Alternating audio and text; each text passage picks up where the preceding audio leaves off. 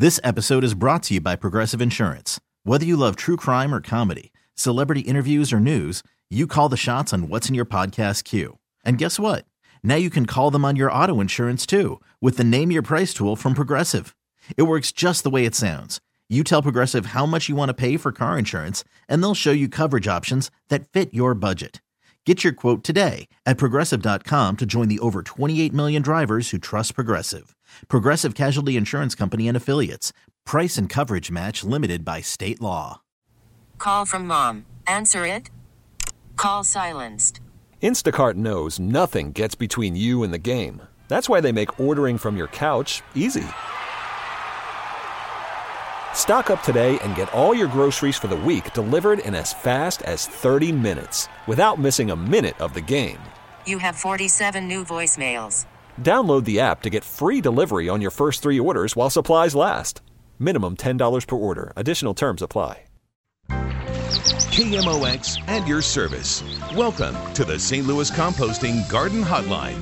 Now, Mike Miller on KMOX. Yes, folks, thanks for stopping by. We'll be taking the Good Gardening Stroll shortly, but right now you can call 314-436-7900 or 1-800-925-1120. Questions, comments, or concerns, Alex is going to be answering the phone. He only needs your first name and where you're calling from, not what you're calling about. He doesn't know a darn thing about plants. He doesn't care. No, he really cares. He just doesn't care about plants in particular.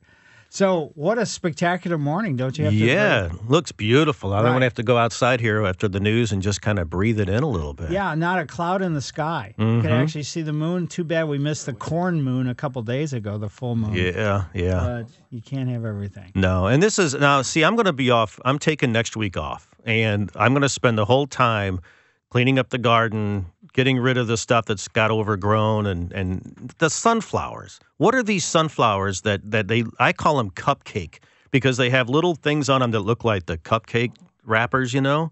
They don't produce anything. They're ugly. So after a year of beautiful sunflowers, I got these ugly sunflowers out in the garden. What the heck? Oh. Those late year sunflowers or something? Yeah, those are Kelly sunflowers. Hey, I do have one sunflower, though, that grew in the corner where the lattice has a corner, and he's like facing the corner. I don't know what he did, but apparently he got put in timeout. It's this, so he had to turn? Yeah, it's this beautiful sunflower, and he's looking in the corner, you know? It's like, the other sunflowers, I guess, put him in there. I don't know. Nature does some screwy things. Yes, it does. Well, enjoy. I will. You too. As folks, on Saturday morning, we get together and have a roundtable discussion about what's impacting your landscape. Do you have a specialty garden space that, my tomatoes really didn't do so well this year, or my tomatoes were spectacular, or get those houseplants, you don't have to bring them in yet, but get them ready to start to move towards the house, because if they've been outside, you got to get them in, or it's best to get them in before it gets too cool. And what is a potting mix? You want to transplant some things, your houseplants as you bring them in? Don't do it this time of year. Just don't. Wait until next year as we head towards the growing season before you, let's say, transplant, put them in a bigger pot, or anything else. How about improving your garden space? How about shearing and pruning? And what are those bugs and those diseases? Use the information that I'll share with you. My thoughts are hopefully will help you solidify your options, but the final judgment is going to be on your shoulders. And by the way, this is your show, and I appreciate you inviting me into your car, home, or wherever you happen to be listening. Another, as I said before, a very, very important player in this game is Alex. He produces, and he answers the phone. He does everything. All I do is stand here and blah, blah, blah, blah, blah, blah, blah. And he makes sure my blah, blah, blah gets out there. I'm Mike Miller. I've been hosting the Garden Hotline since 1994. I can come to your home, and do landscape consultations, which I call a walk and talk. Today, after the show, I'm headed towards Cabin Grove in Creve Coeur. And this is a house I've been to for a long, long time. I did the original landscape design, I don't know how many years ago, a couple decades ago. But anyway, you can go to my MikeMillerDesigns.com, and the homepage will have my email address and phone number where I can be reached. Well, let's get moving. Today's stroll is brought to you by St. Louis Composting. Crickets, the sound of crickets in the morning, I think, is spectacular. There is a pair of redbuds on each side of the sort of short driveway. A chalk message somebody wrote, struggles shape you for your purpose. Cascading water in the background. There's urns with colocasia. They're kind of fancy schmancy elephant ear bulbs. And colorful annuals as well. The fountains, I read some information, fountain dates back to 1873 and was restored in 1975 and lit at that same time. Bald cypress knees kind of all over the place. There's some frogs jumping in water. There's bird feathers kind of all floating all over the place. It's kind of neat. And Pfister junipers and benches and elephant ears. I mean, giant elephant ears. I thought mine were big. These make mine look like little baby elephant ears. Sweet gum trees all balled up, 3 to 4 foot high. Yellow and maroon coleus were spiking their flowers. And caladiums and cannas and portulaca, miscanthus. And the lawn was very wet this morning, so the morning dew, that was kind of great. And there was golden rain trees, which was all potted, so they've already finished flowering. Massive castor bean. This thing probably is 10-plus feet high. Birch trees with exfoliating bark. Clump bamboo. Boxwood up to 9 feet high. Pink periwinkle. And historic ruins recreated. Where is this Garden of Eden? Well, Tower Grove Park at the Grand Basin. The sky was so clear this morning you could see the moon. It was past definitely full. I don't know what, I guess they call that waning. There were some dog walkers meandering around. A weeping cherry was not looking too bad for this time of year. There's piles of corn all over the place for all the ducks to have a snack. And the squirrels say, is this for ducks only? They say, no, this is for squirrels as well. There's some more urns with dark maroon sweet potato vines and more colocasia. Well, it looks like also in Tower Grove Park, the farmer's market is going on. So I thought that would have been canceled, but there's all kinds of vendors and food trucks and everything else setting up tents, and quite the scene, needless to say. And wow, what a beautiful morning. Like I told Brian when I was coming in, I said, I really didn't even want to come down to the station. I just wanted to stay outside and maybe just talk really loud and somebody might be able to hear me. But anyway, Mike Miller, KMOX Garden Hotline, 314-436-7900 or 1-800-925-1120. Welcome back to the St. Louis Composting Garden Hotline. Once again, Mike Miller on KMOX. Yes, folks, what a perfect morning. You probably got your windows open, your doors open, and everything else, letting some of that fresh air in. And 314-436-7900 or 1-800-925-1120. Let's go to Elaine for the first call of the day. Hi, Elaine. Good morning. Hi. Thanks for taking my call. Sure. I have two questions. The first one is we have a ivy bed, English ivy, that has been there probably for 40 years or so, and we're trying to remove this ivy and plant something else. So my question is there anything after pulling all that we possibly can that we can apply to the ground that would deter it from coming back? And to compound the problem, there is a Japanese maple in the center of this planting, and it, we have discovered, is surface rooted. So trying to get the ivy out and not harm the tree is the challenge. Well, if you're just pulling the ivy, that's not going to hurt the Japanese maple. So if you pull it underneath, even though you're seeing surface roots and everything else.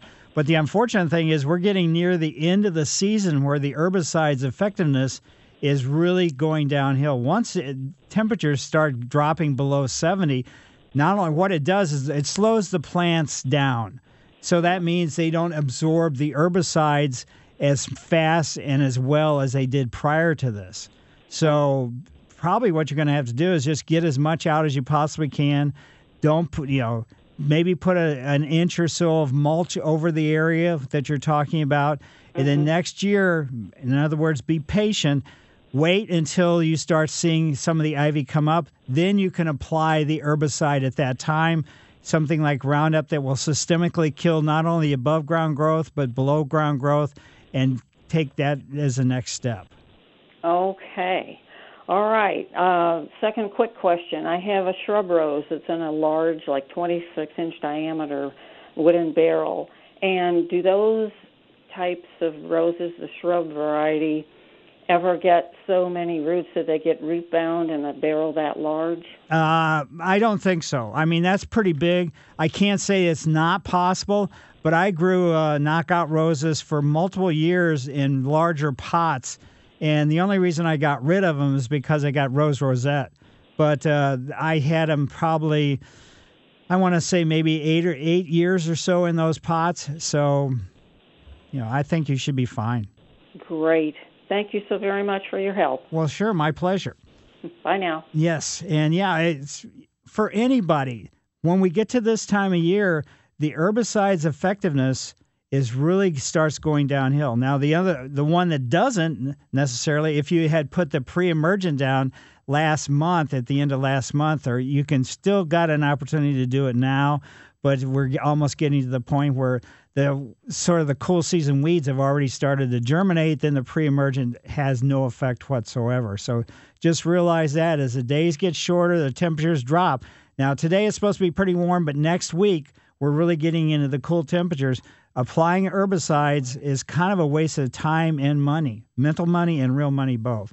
So now let's head over to Overland, or up to Overland, and go into Mary's yard. Hi, Mary. Good morning, Mike. Hi.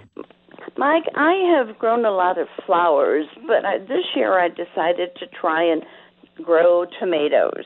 And my husband built me this wonderfully high, elevated planting area, like 4 feet by 3 feet, and I put several tomato plants in there.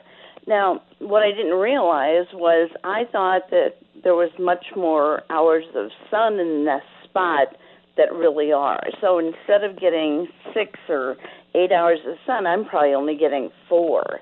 And I've got wonderful green tomatoes, but I don't have any red ones. And I was wondering, is there anything I can do to salvage this problem? This late in the year? No. No. And basically, if you're getting the green tomatoes, and they're probably, I don't know what type of tomatoes are you growing? Are you growing heirlooms? Are you growing cherry? Yes, some cherry, some heirloom, some Better Boys, some Roma. Yeah, but with let's say the lack of sunlight, what it does is it just slowed the whole process down, where the tomatoes, would actually put the flowers out, then the fruit would get set. So you just slowed everything down, and so you're not really ever going to get anything off of them this year. Is there anything I can do with the green tomatoes to make them red? I think that's red paint. No, there isn't anything. Because somebody had mentioned like putting them in a paper bag and letting them sit and a gas exchange occurs. You could try that, but if these are really green and kind of young, that's not going to happen. Usually that happens when they're already starting to turn reddish, and so you're accelerating the process. But if they're green, I don't think it's going to do anything. You're going to open that bag up after a couple weeks, and you're going to go, oh. Well, thank you very much. I've learned a lot, and I'll hopefully do better next year. Well, good luck. Thank you. Sure. Goodbye. And now let's head to Swansea. And Anita, how are you? Hi, Mike. Good morning. Hi. Hi. I called you a couple weeks ago about I had my yard. Well, my son did it. He dethatched it, and then I had it aerated and put the grass seed down. Now, and you mentioned putting compost on top. Now, I'm going to out the mill stuff to get some compost, but I don't know how much I'm going to need to put down. Well, it's tough to say. Just if you know how big your yard is, just tell them, and you only want to put about 1/4 to 1/2 inch of compost on top of the surface.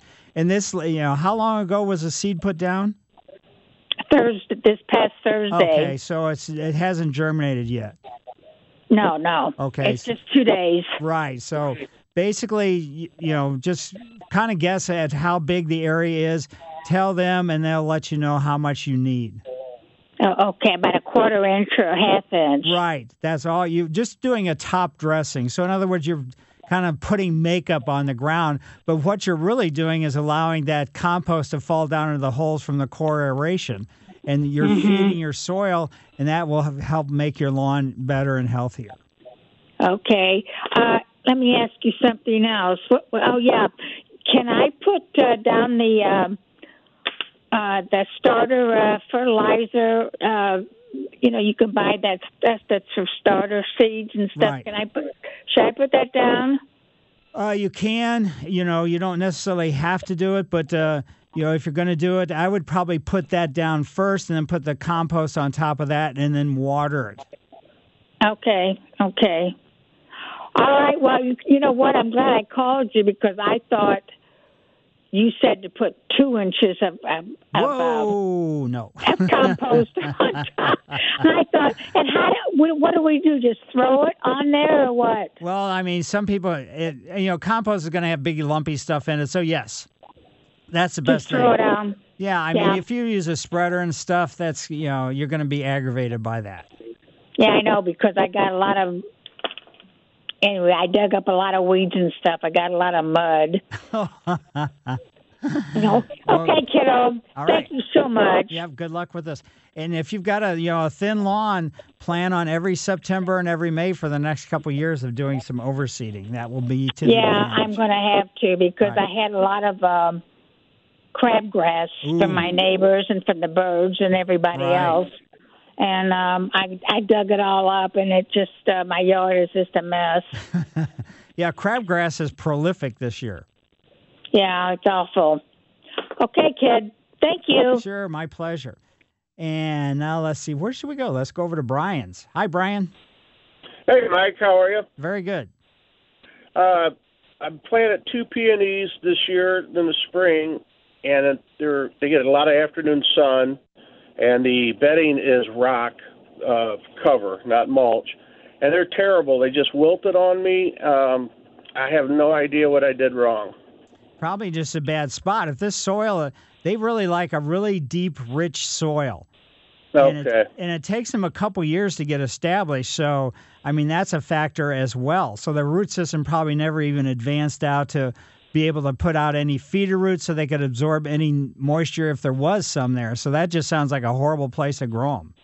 Yeah, that's what I thought. I did when I dug them up. I did put garden soil and that in there at their base, but I don't think it was deep enough. Yeah, I mean, got to go.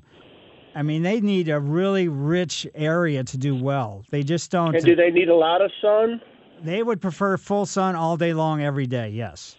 Okay, I'm going to have to do something about that. Then my other question is, I have a creek in my back, and a cardinal bush or cardinal flower sprung up. Oh. I never saw one before. Right. Is there any way I can get seeds from that and try and get it closer to into my yard?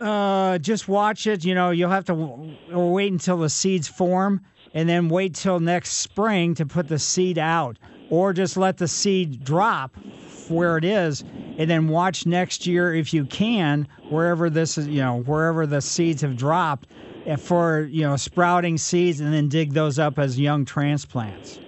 Okay.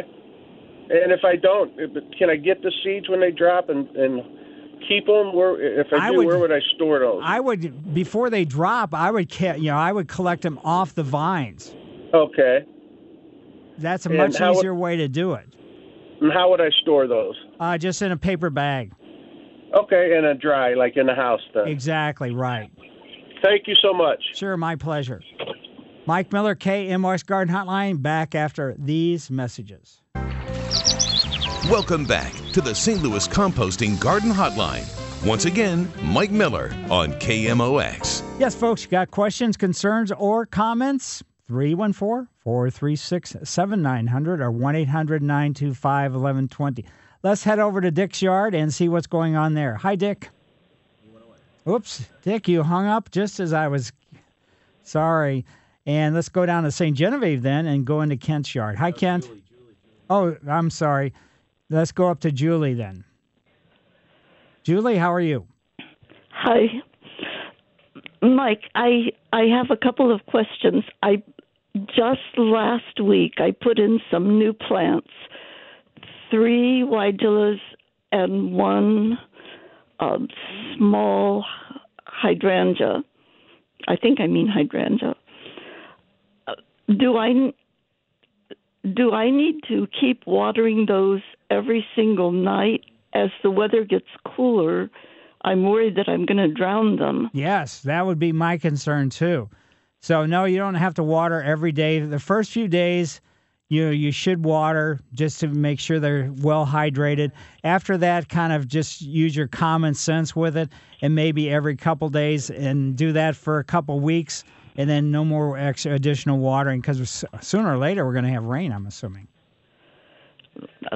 We hope. Yes. Right. Second question is, I have a small area that I need to plant something in, but it's going to be totally in shade, or pretty much in shade, and I wondered if you could suggest something that would be a good thing to plant there. Are you looking for perennials? Are you looking for shrubs? Are you looking for what? Perennials, something that will flower, something that will be pretty. More or less, in reality, the shade plants, as far as perennials go, they have a really limited bloom time, regardless of which one that you choose. So if you get the spring bloomers, like the trilliums or things along that line, they're only going to bloom for a couple weeks, and then that's it. And so probably I would, take a look at the hosta and maybe get some hosta with, nice colorful foliage. Some will have some yellow, some will have good idea. Some white and things along that line. That would be probably my recommendation. And maybe add a little spice to it with Japanese painted fern, because their fronds are going to be silverish with some maroon tint. Oh, okay. Let me write that down. I get a little forgetful. Okay, Mike, thank you so much. Sure, my pleasure. So again, Japanese painted fern with a couple different varieties, and get the larger leaf variety of hosta. Don't get those little leaf ones. Okay, great. Thank you, Mike. Sure. And now let's head back to Dick's yard. Hi, Dick. Yeah, I keep getting disconnected here. Whoa. You hear me, Mike? Yes. Okay. Mike, I got an ash tree that's about 18 years old, and it's about 30 feet in height, and it's very wide, and I want to have it trimmed. When's the best time for an ash tree to be trimmed? Basically, anytime through the winter. So once the foliage starts dropping off, then you can get it pruned at that time. Other trees don't. What about a chandelier pear? Can that be trimmed at the same time, or what? Are you chandelier pear? I don't know. Is that a flowering pear, or is that one that produces fruit? No, it's like a Bradford pear. Okay. So basically, if you prune it, I would wait until right after it flowers, so you can take advantage of seeing the flowers, in the springtime, and then get it pruned at that time. Oh, trim that in the spring rather than the fall. Right after it finishes flowering. And the reason I'm saying that, you can prune it in the fall. It's just by pruning it, you're sort of reducing the amount of flowers you're going to see next spring. Well, there's never any flowers on it. Really? It's just a tree about 40 feet high. Whoa. Yeah.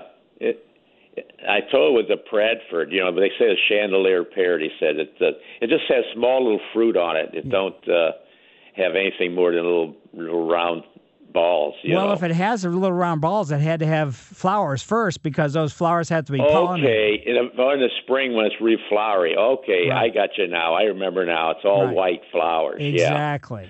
Yeah, that's it. And another thing, one of my ash trees died, and from the stump that was cut down, there's a shoot coming out. It's 4 foot high now. Would that actually be a tree again or not? Yeah, in about 60 years. Is that right? Yeah, it grew from a small, about 4 foot. I mean, it's 4 foot tall right now. Right. So I'm bracing it up, see what's going to happen with it. Right. You can pass it on to a couple generations. But that's also an ash tree, And I know there's trouble with the ash because of the virus or something. They're not virus. Emerald ash borer. Yeah, the borers. But mine's healthy, this one that I want to have trimmed. So I should do that in the fall of the year when the leaves drop. Yeah, anytime after the leaves drop, before the new growth begins in the spring. Okay, Mike. Well, thank you. Sure, my pleasure. Yeah, and bye. Now let's go down to St. Genevieve into Kent's yard. Hi, Kent. Good morning, Mike. Hi. Hey, let's switch to red buds. Okay. I have found a couple trees with a bunch of seed pods on it, and it's got a lot of seedlings underneath it. I want to transplant a bunch of the seedlings and start some trees from the seed. Could you help me out? Basically, just it's going to be a roll of the dice as far as if you want to dig them up and transplant them, go ahead and do that. Just have the area that you're moving them to. My tendency would be if you're going to dig some plants up, I'd have some pots with some potting mix in it, and I'd grow them in the pots for a couple years rather than putting them straight into the ground. So then gathering the seeds, off the tree, I would wait until the seeds are really dark color, maybe even like midwinter, and go out and collect them then, because they generally don't drop the seeds in the fall. They drop them in, let's say, late winter, early spring.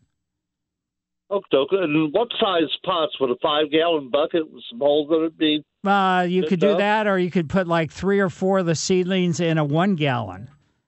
A 1 gallon, 3/4 it. Yeah, great seedlings, because they're really small. I'm assuming, so that's not like they're multiple feet. The seedlings, the little plants are about a foot tall. Okay, so I would still say go ahead. That means they've got pretty substantial root system. So make sure you get as much water the area if you can first before you dig them up, so you can get as much of the root system as you possibly can. In, say, October? Yeah, sometime after, let's say, the foliage starts falling off. Okay, gotcha. Hey, Mike, thank you for your help. Sure, my pleasure. Have a wonderful day. You do the very same thing. And now let's head over to Nancy's yard. Hi, Nancy. Hello, good morning. Hi. I have a question. How best can I germinate a Bing cherry seed? I've tried putting them in a little container with some potting soil, watering it, nothing. Right. I don't think you're going to be able to germinate a Bing cherry seed. Oh. Bing cherries don't grow here anyway, so even if you got it to germinate, you moved it outside, it's going to die. Well, my mom used to do the avocado seeds. Right. Well, that's a little different, and you can't grow avocados outside here anyway either. No, we've had these plants for about 45 years. Really? Yeah, Great. those avocado seeds that right. my mom started. They're not very big, and but they're just kind of a fun little thing to have. And I thought I'd try to do it with the cherry seeds too. Yeah, probably a cherry. They need to go through a cold spell.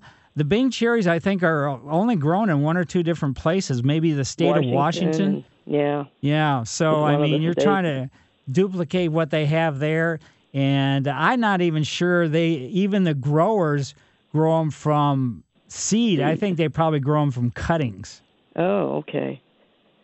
Huh. So they're just annoying little seed in the center of a delicious fruit, and they're really not good for anything then, huh? No. Oh, heaven. Maybe to throw at a squirrel or something.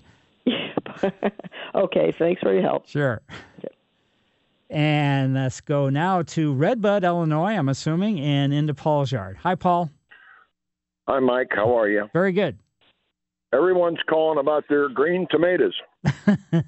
Put them in a brown paper bag and put them on the windowsill. And in about a week's time, they will be perfectly red. All right. Sounds good. We picked ours at the end of the year, and we were still getting tomatoes in the mid-November. Wow. Just in the brown paper bag. Sounds perfect. Because, Yep. The people that have called, they're so green. I don't even if they're super green, are they going to turn? Yes, sir. Really? All right. Yes, sir. So I was wrong. Yeah, they may not be as juicy, but you'll have red tomatoes. Okay. Almost like the hothouse tomatoes you get in early. Oh yeah, right. At the grocery store early in the year. But the other one is the guy called in about his cardinal flower. You can go to your local nursery and get a pack for $1.29. That's instead of trying to true. germinate seeds and everything. And I planted one this summer. My question is, it only started blooming about 2 weeks ago. Right. I didn't have a beautiful fern leaf. Right. But no flowers. So are they late bloomers or? Yeah, I think it's a long, involved process with them. It's kind of like the morning glory and the moonflower. You have to it's 60 to 90 days after you plant. before you're going to Okay. get any flowers off of it. Yeah. Well, that's about what it took, about 90 days. Right. All right, one question for me. Clay pots with salt stains. You could basically you're trying to clean them up. Is that trying to get the salt off? Get that salt line off of them. Use vinegar. Okay. Just put them in a bucket of vinegar and let them soak. Right, exactly. You'd be surprised how quick vinegar will get rid of it. Okay. All right. Well, I'm done. Okay, Thanks great. a lot. Well, thanks, Paul, and thanks for the insight on the tomatoes. Totally green tomatoes, paper bag in a window. So, Mike Miller, KMOX Garden Hotline, back after these messages. Welcome back to the St. Louis Composting Garden Hotline. Once again, Mike Miller on KMOX. Let's head over to Jenny's yard. Hi, Jenny. Hi, Mike. My daughter has a 5-year-old flowering plum tree. It's about 12 foot tall, I think. This year, though, in the past couple months, the leaves have been turning brown and falling off, and a couple of limbs have turned brown. It's not the whole tree, and Right. she's had fruit on it for 2 years. But I had her look at the bottom of the leaves to see if anything was eating on it, and she couldn't find anything. Do you have a suggestion? It's weather. So there's not too much you Weather can do. this year? Yeah, some years. I mean, the purple leaf plum, flowering plum or fruiting plum. This is not the ideal area for them to grow. Okay. And so consequently, they are very prone to, when the weather's not exactly what they want or like, they can defoliate, turn brown, or whatever you want to, whatever the leaf happens. And then with the plums, I mean, having a 5-year-old having a branch or two die, that's kind of what you could expect. Okay. Will it come back? Well, it should. I mean, Should she cut them off? Yeah, anything that's dead, basically, or where tell her to take her fingernail or thumbnail, scrape the underside of the bark of the branch that she thinks is dead. If it's still green underneath, then leave it alone. If it's not green, then go ahead and prune it off and only leave a stub of about a 1/4 inch. A 1/4 inch. Right. Okay. All righty. Thank you. Sure. My pleasure. Yeah, the purple plums, whether you're talking about ones that may produce fruit or ones that, generally they're sold as a flowering tree more so than a fruiting tree. That doesn't mean they won't produce fruit, but they have a limited life of about, once you get past 10 years old, then they start going downhill. They don't recover from that. So let's head over to Marie's yard. Hi, Marie. Hi, Mike. Hi. I'm in Cedar Hill, Missouri, and I have a 60-year-old oak tree, approximately. My house was built in 1955, so I'm assuming the tree was there when it was built. Just the other day, about 30 feet up, a huge, huge branch has come down in my yard. Now, at about 30 feet, it spikes out into like 5 fingers, as it were, and that's the biggest one that came down.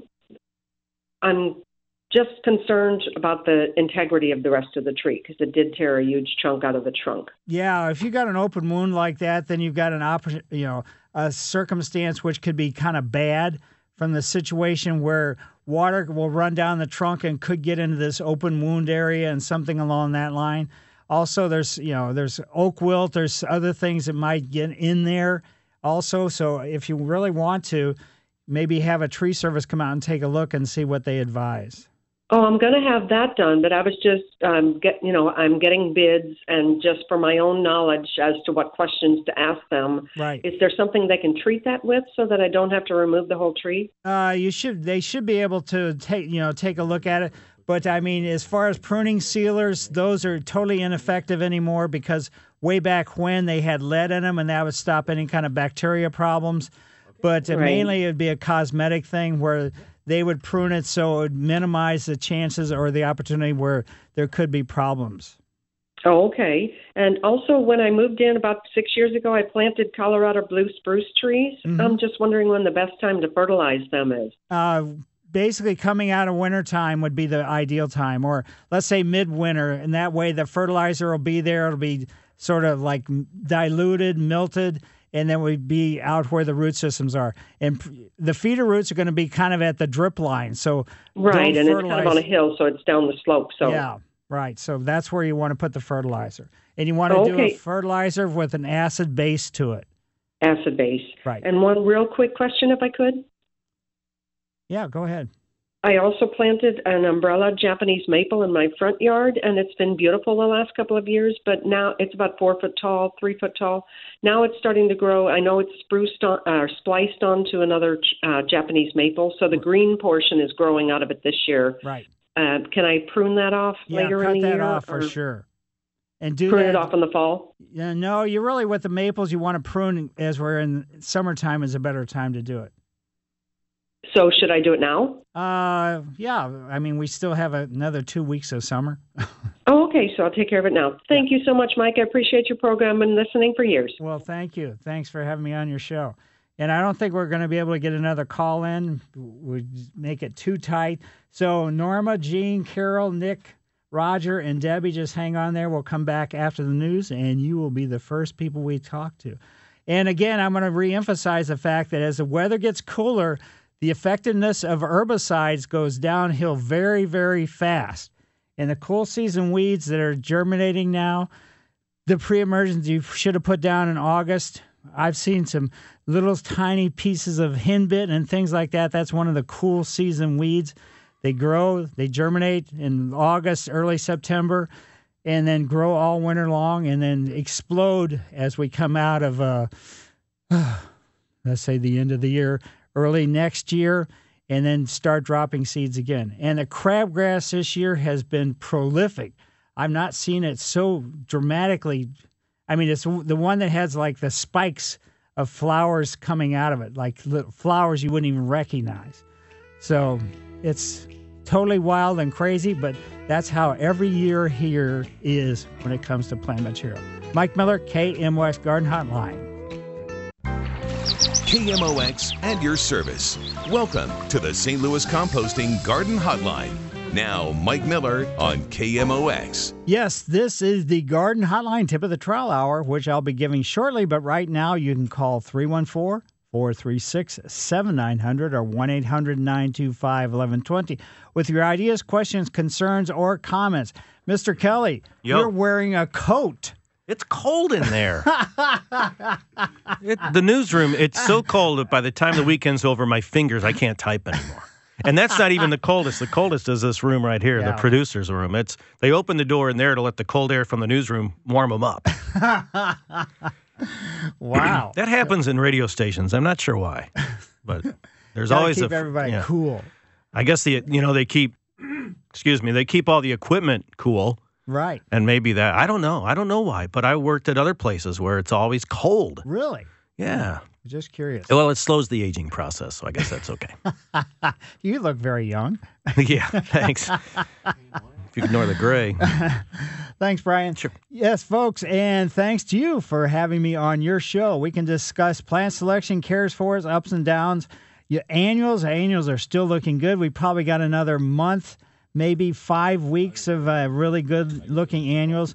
This cool season bulbs now. Also, if you're ordered some or you're planning on getting some daffodils, tulips, grape hyacinth.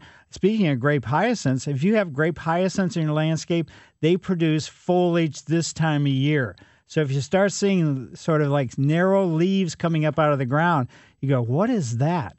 And then you realize, oh, that's where the grape hyacinths are planted. How about the edibles, the ground covers, the house plants, lawns, perennials, roses, trees, shrubs, vines, or water gardens? I'll share my thoughts, but please remember my answers, comments, and opinions is not the only garden path to take, but strictly offered for you to consider. Alex is producing, so he will be answering the phone, just your first name and where you're calling from. During the week and sometimes on the weekends, I do walk and talks, which is a landscape consultation. You go to my website, MikeMillerDesigns.com, the homepage. That's where my email and phone number is and where you can contact me. And I'll come to your home and share 40-plus years experience related to the outdoors. Landscapes, care, maintenance, plant material, all that other stuff. Today after the show, I'm headed out to Creve Coeur. Tip of the Trial is a special recognition for individual, group, or situation that's made an impression on me. It's brought to you by St. Louis Composting, 636-861-3344. This is the time of year where the St. Nicholas Greek Festival. St. Nicholas is a Greek church in West County on South Outer 40 Road. And historically, they've had food, and Tracy's actually had a booth there where she sells her jewelry.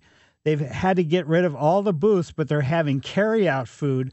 We already got ours ordered. So St. Nicholas Greek Festival, the festival, yeah, it's got food, and the food is very good. So they get a tip of the trowel. Also, the St. Louis Art Museum. This past Thursday, we went and saw the Millet. Speaking of that name, Millet, Debbie Monterey's husband's name is Steve Millet. I wonder if he's related to this French artist, Millet, just slightly different pronunciation.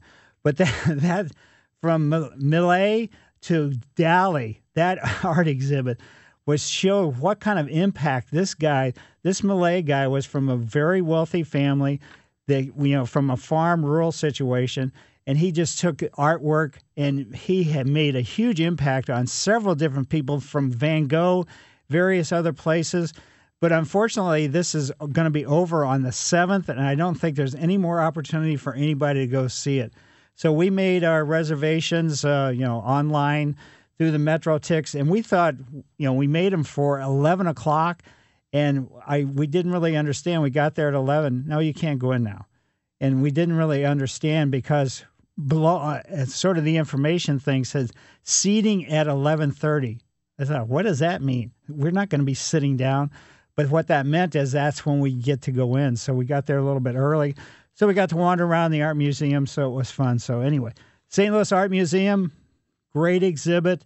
And this Millet, this French guy, I never even heard of him before, but I never realized what an impact he had on so many different artists of that era. So anyway, they get the tip of the trowel too. So St. Nicholas Greek Festival, only it's just food this year, and the Art Museum for their display. Let's take a couple of calls before we go to break. Let's go over to Carol's yard. Hi, Carol. Good morning, Mike, and thank you for having me on your show and you being on my show. Sure.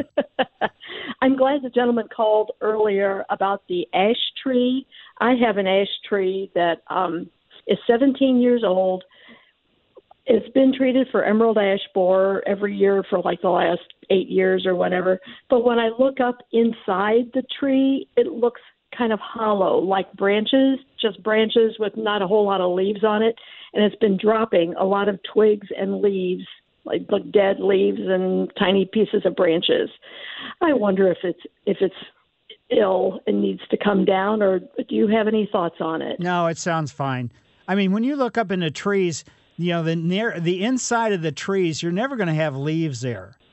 As trees mature, because there's no sunlight, so it's mainly on the perimeter, regardless of the type of the tree. And all trees are going to drop twigs. And this year, with our screwball weather, a lot of trees, are dropping leaves prematurely. Some of them, like quite a few leaves. It's really kind of striking. Mine's been a whole lot. Yeah. And to the extent that I'm afraid for my grass under it, that it's not getting sunlight. So, okay, well, I'll give it another. I'm not going to condemn it yet. No, I'll give it another fine. year. Yeah. Okay, well, that's good to know. Hey, thank you. Certainly, my pleasure. And now let's head over to Norma's. Hi, Norma. Hello, Norma. Norma. Oops. Let's go to Gene's, and he lives in Murfreesboro. Hi, Gene. Good morning, Mike. Hi. I built six raised beds. I took my pickup truck to my local garden area to get bulk compost and garden soil, or topsoil. And I said, I want a big scoop of mushroom compost and topsoil. They said, well, we recommend 50-50 ratio. What's your opinion of 50-50 ratio? A blend of, 50-50 is fine. Just so you blend, that's what's really crucial. Well, they mixed it up really good for me. Well, perfect. Put it out on the concrete, scoop it up, drop it, scoop it up, drop it. But I wasn't sure of the numbers. So 50-50 you like? Yeah, that's fine. Thank you for your show, sir. Sure, It's not my show, it's your show. Yeah. And we love it every Saturday. Well, thank you very much. And now let's go to Roger before we take a break. Hi, Roger. Good morning, Mike. Hi. Thanks for taking my call. Sure. Trying to figure out the proper balance between pre-emergent and broadleaf weed killers in like my gravel driveway and my peony beds. I just get overrun with weeds thanks to my neighbors. But I know pre-emergent in the spring and the fall, but man, spurge comes up every week, and just wondering what you recommend. Well, spurge, you can kill that with a pre-emergent because that's an annual weed that's, it drops a seed and then comes back. Or else you can just go after it with, like you said, a broadleaf weed killer. Well, if I do Roundup on Saturday, by the following Sunday I got more spurge growing. So, I got to use the pre-emergent, but I could use Roundup once a week, and I don't want to do that. Right. There's not really, you can use a Weed B Gone, but the Roundup's going to be the most effective. Okay, is it too late for fall pre-emergent, or can I get it out this week? We're really kind of getting towards the end of the time. If you've got it available and you want to get it down ASAP, you could do it because you're going to kill some things that are a little bit later as far as germinating. But most of the cool season weeds have already germinated. Yeah, unfortunately, I haven't even cut my peonies back because they're still green. Right. And that's part of the area where I want to use the pre-emergent. So, well, that has no impact on your peonies. Pre-emergent strictly. No, it doesn't, but it's hard to get all the ground because my peonies are pretty big and spread out. Right. Well, you can cut your peonies back. I mean, even if they don't have the powdery mildew or anything else that they normally get. So cutting them back this late in the season shouldn't be problematic. Well, I usually cut them at the end of August when they start wilting, but they're still green. Well, you can leave them if you want, or you can go ahead and cut them if you want. Okay, thank you for your advice. Sure, my pleasure. Mike Miller, KMOX Garden Hotline, back after these messages. Welcome back to the St. Louis Composting Garden Hotline.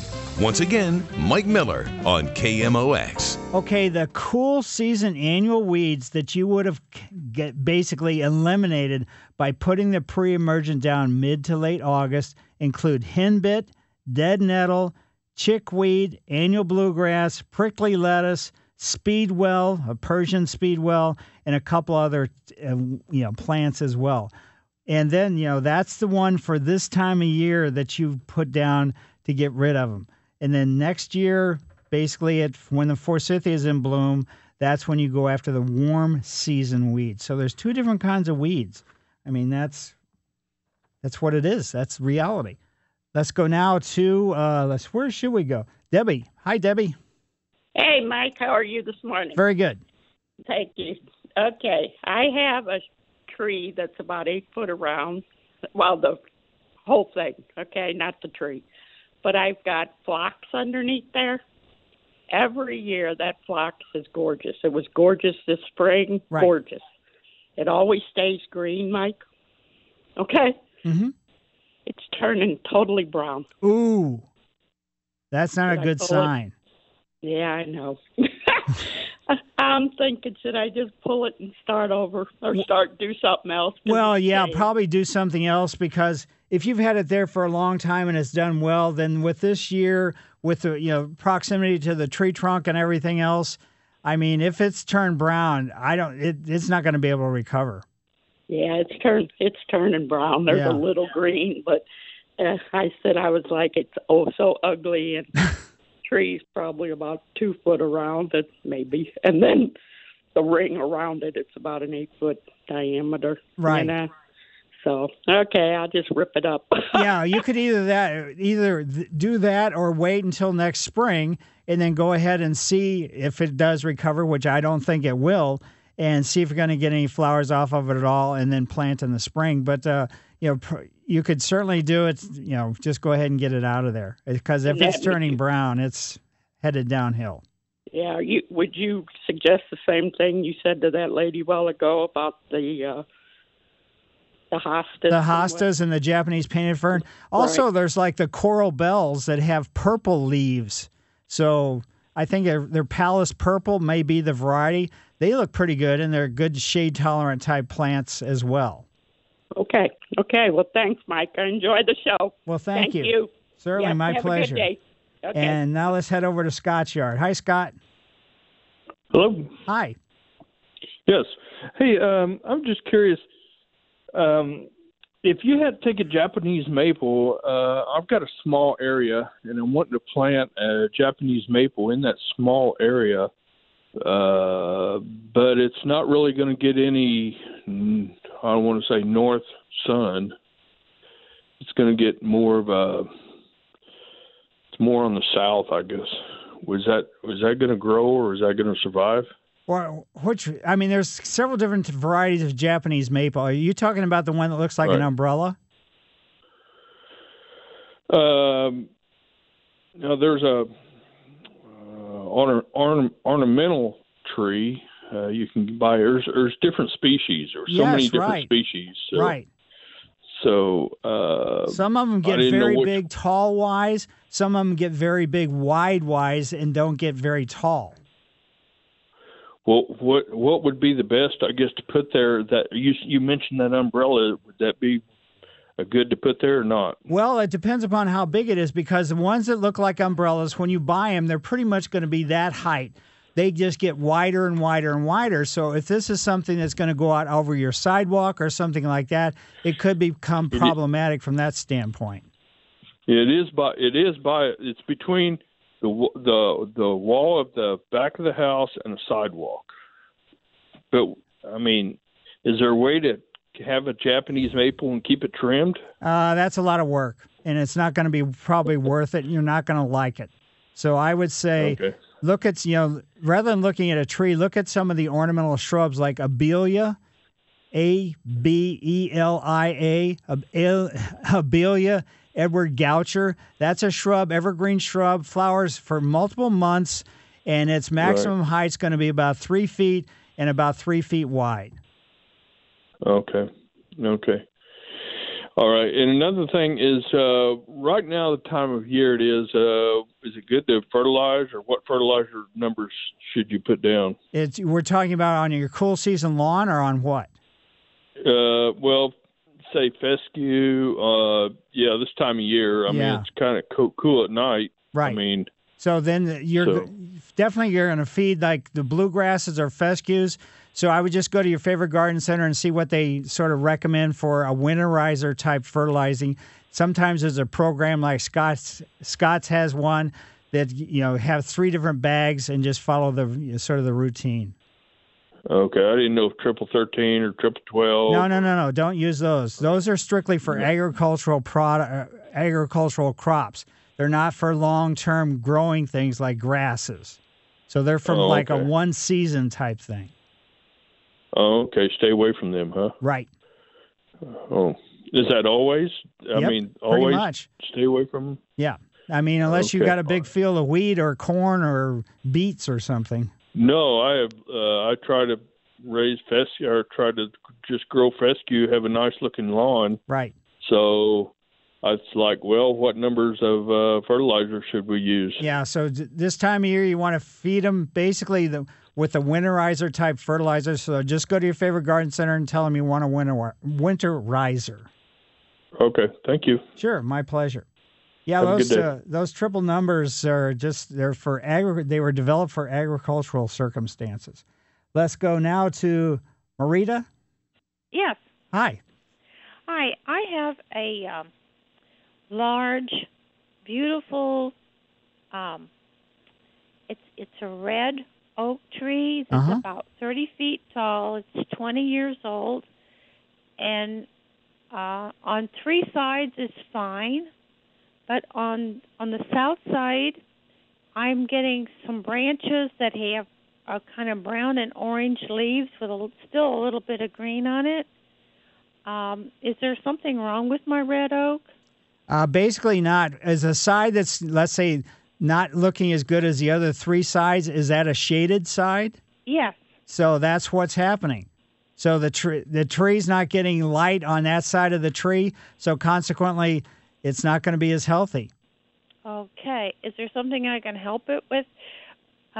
We live close to a large woods that belongs to another subdivision. So the trees back there I really can't touch. Right. So nope, you just have to live with it, with what happens. This is just nature. Oh, okay. Okay. There's about 20 feet between my tree and the wood line of the other. Yeah, that's not very far. So the shadowing casting on that side of the tree, that's what's causing this problem. Okay. It doesn't look too bad. It's just that it. Right. So just don't worry about it. This is just nature. You can expect. When there's really shaded areas, like what you have, a lot of over time that side probably will end up with basically hardly any leaves at all. Okay, there's not as many limbs on that side already. Right, that's exactly right. The tree's smart enough. Why put a limb out there? Because it's not going to get any light, and it's not going to help my overall health, so I'm not going to waste the strength to push out any kind of growth on that side. Okay. Well, thank you very much, because I was kind of curious. Yeah, great. Mike Miller, KMOX Garden Hotline, back after these messages. Welcome back to the St. Louis Composting Garden Hotline. Once again, Mike Miller on KMOX. Yes, back to the phones we go, and we're headed over to Sharon's. Hi, Sharon.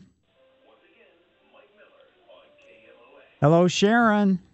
Yes, we have a zoysia lawn, or had a zoysia lawn, I should say, and the front, it was slow to come out of dormancy last year. We do have a lawn service. And I called them and said, it doesn't look too good. We just need the rain, or we need more rain, and we need the heat. It's not been hot enough. So I waited a while, and it didn't look much better. Then they came out and said, it's a fungus problem. So we had it sprayed 2 different times, a couple of weeks apart. Anyway, the whole lawn is dead. Is just dead as a doornail. There's a few green sprouts coming up just randomly here and there. We have had it dethatched, and we just don't know what to do at this point. The plan with them is to have it aerated and reseeded, but I don't think seeding at this time of the year, we wouldn't get enough establishment to not have a mudslide in the fall. Thinking about maybe sodding and just wondered if you had any recommendations. Basically, whoever your lawn service is, they are terrible. So I hate to say that, but to think. Yeah, and I mean, if you're talking about putting zoysia seed down, hopefully you're not. I would go with fescue, because zoysia seed just doesn't work well. Right. And it's too late in the year to put zoysia sod down. Right, because availability is going to be minimal. And then for it to be able to get established, if we have a quick cold winter snap, it could kill your sod off regardless of the type of sod you're putting down. So you got a very tough situation. If you wanted to, if you're going to put seed down, you're going to have to do seed starter. You're going to have a sort of a program set up to get this seed established well enough so it can make it through the wintertime. Even if you use a fescue, which is a cool season type lawn, it's still, if it's too young, it's not going to be able to handle the cold whenever it comes.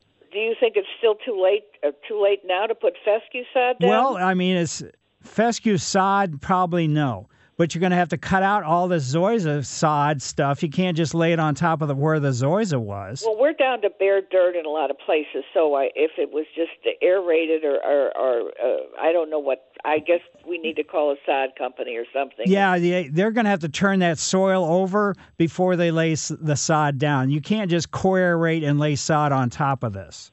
Okay. It's going to be a waste of money. All right. Then we'll...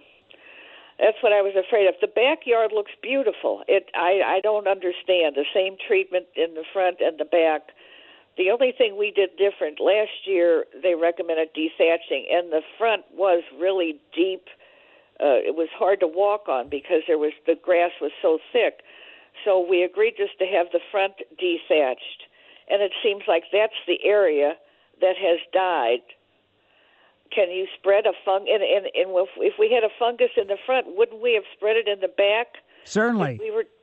I mean, that's not necessarily going to always happen, but it's certainly an option that could happen. So there was something else that sort of triggered the downhill slide for the front. Okay. Yeah, I think we're just in deep doo-doo here. So, okay, we'll go with the fescue sod idea, and thanks for your help. Sure. Yeah, I mean, but make sure they get that soil prepared and just don't lay that sod down, because the chances of it getting well established as far as root systems go before it gets cold is going to be a tough circumstance. So get the soil prepared before you lay the sod down. Okay, we'll do that. Thank you very much. Certainly. Goodbye. And now let's head to Sparta and go into Nick's yard. Hi, Nick. Hi, Mike. Hi. I got a question about peonies. Mm-hmm. I want to transplant some from my folks' place, which these were transplanted from my grandmother's place, and that was in the late 50s. Now, they're still growing and putting out flowers, white peonies and pink ones, and they're beautiful. How do I transplant those, and when? Basically, probably going into wintertime, I don't know if I would do that, because they're a little bit iffy. But yeah. I would. So you have an access, you can do it in the spring? Yes. Okay. Either you can, if you can get it done within the next week or two, get it done now. But make sure what you do is you water the peonies really well before you dig them up. Dig up the entire root ball where all the stems are coming up. You can cut all that foliage off right now. Then when you first dig them up, the peony roots are going to be really brittle, almost like sticks. But once they're exposed to air for a little, for a day or two, then they'll get more supple. Then that's when you would transplant them into the hole into your yard. Okay. They'll soften after a day. Yeah, so about a day or two. You water them first, dig them up, just leave them, in a paper bag or something like that. They're probably going to be pretty heavy if they're that old. And then consequently, move them to your home, then wait for a day or so before you put them in the ground. Then make sure that the top of the root ball of the peony is higher than the surrounding ground. Okay. And it kind of amazes me that these plants are producing flowers as old as they are.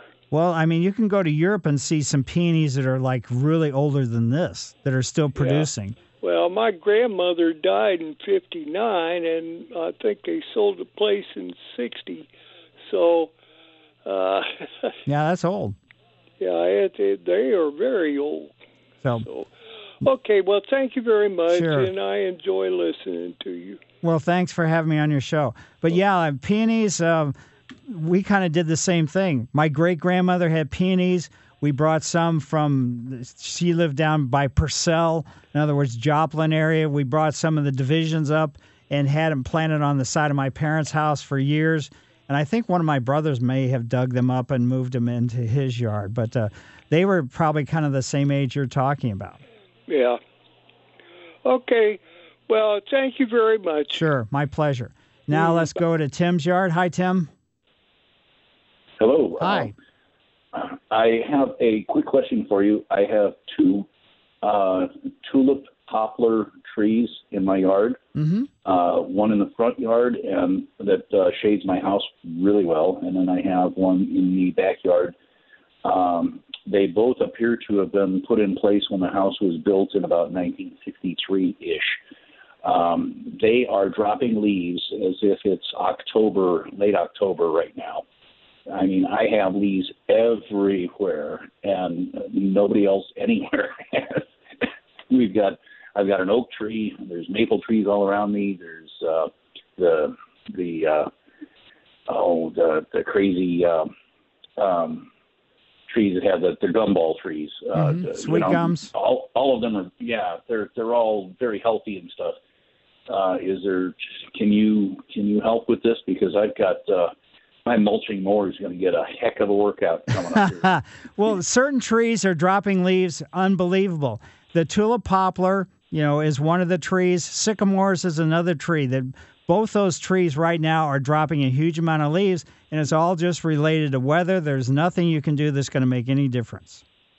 I've seen it. I used to live in an apartment complex, and they put a bunch of different trees out there, and a bunch of the trees decided to drop their leaves because it was so dry. Right. Would watering these trees help to slow this process down? Not really. Really? Okay. I mean, they're mature trees. They're 45, 50 foot tall. Right. They've been around for a while. Yeah. So the amount of watering you could do is not going to make that much difference. They had plenty of water, up until this point, and now it's been, dry, so they're just dropping the leaves. And if this was in May and they were dropping this amount of leaves, I'd worry. But since this is September, I wouldn't worry. Okay, so there's nothing serious with the health of the trees themselves. They're not going to be drying up and dropping branches on my roof or anything like that. Well, I can't assure you of that. But for the most part, besides what you're saying is not the case. That's a whole different subject there. But right. But they're not in the process of dying off. But also quickly, what is the lumber value for these trees? Are 30 to 32 inches diameter. One's almost 36 diameter. Is there some lumber value for that poplar wood out of these trees, or is this just a kind of a shade tree?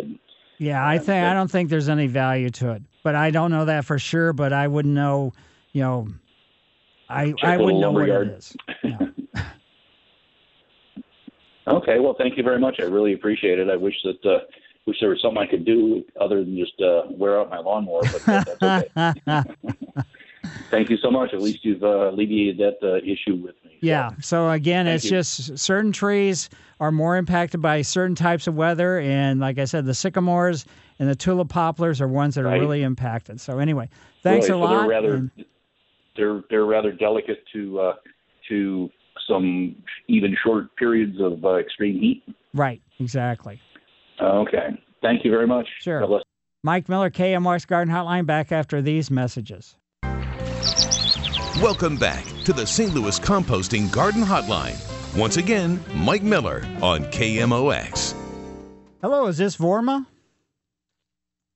Hello? This is Donna. Oh, Donna. Okay, go ahead. I have blackberry bushes, domestic ones. I don't know what to do with them. I know they need pruned back. I don't know when or how. Basically, this is the time of year when you want to prune them. Also, you want to cut all the way down to the ground the older canes, because the older canes stop producing fruit. So if you have any canes that didn't produce any blackberries at all this year, just cut them down to the ground. Okay. Well, there's new growth coming out, and I'm kind of trailing it in through the fence. They've used runners, so they colonize.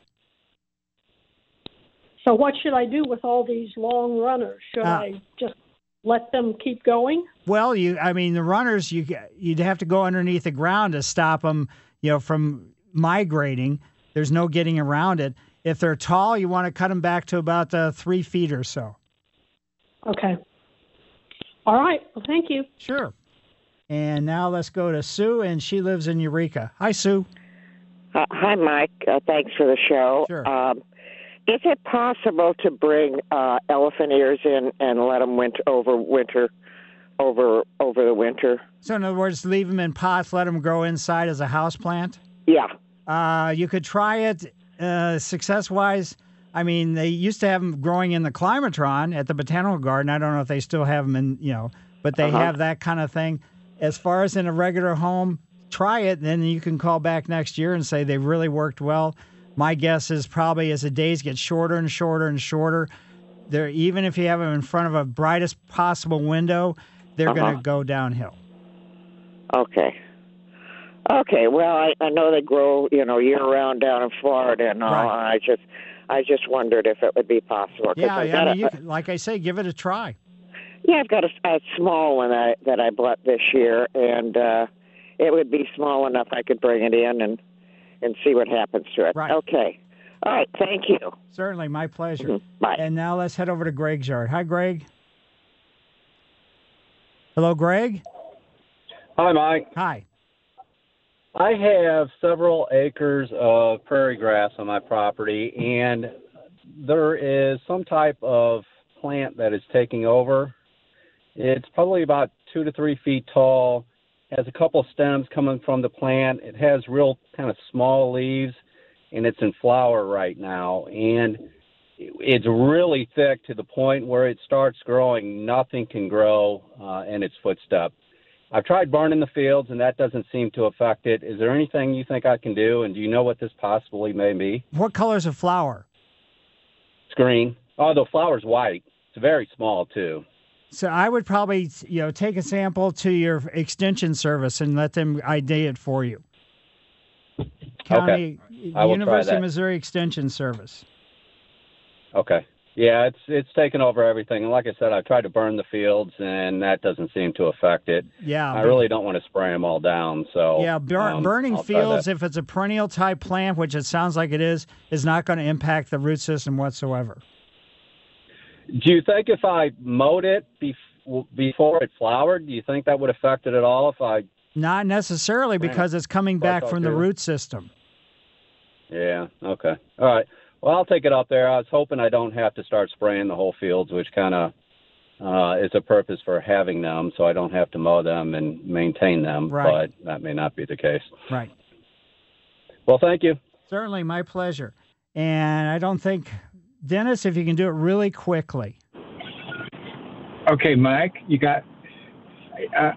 I'm interested in crepe myrtle bushes. Okay. They get cut by our management every spring, and they only get about 5 feet tall then. And there have been years when we let them go, and they don't, and the wood doesn't come back for a long time. Does it depend on how cold the winter is, or when should they be cut, or can you let them grow and get tall? Well, you can let them grow, but if we have a severe winter, it's going to kill the woody aspect of it. So that's what, it's a plant that doesn't really like it here all that much. It doesn't start growing until the ground really gets warm. So there's not really too much you can do. So if you are going to cut them, when is the time you're supposed to cut them? Basically, any time after the leaves start falling off, in the fall, all the way up until the springtime when the new leaves start coming out of the stems. So when would you know if they're going to come back or not? You're just going to have to wait until you start seeing the new growth. Okay. If you don't see any growth by the end of May, does that mean they're not coming back? No, I would probably wait until mid-June. Mid-June. Yep. Okay, that's what I need to know. Okay, thank you. Certainly, my pleasure. And folks, I think that's going to do it. Ron, Jim, and Nick, we're not going to be able to get to you today. Mike Miller, KMOX Garden Hotline. See you next week. This episode is brought to you by Progressive Insurance. Whether you love true crime or comedy, celebrity interviews or news, you call the shots on what's in your podcast queue. And guess what? Now you can call them on your auto insurance too with the Name Your Price tool from Progressive. It works just the way it sounds. You tell Progressive how much you want to pay for car insurance, and they'll show you coverage options that fit your budget. Get your quote today at Progressive.com to join the over 28 million drivers who trust Progressive. Progressive Casualty Insurance Company and Affiliates. Price and coverage match limited by state law.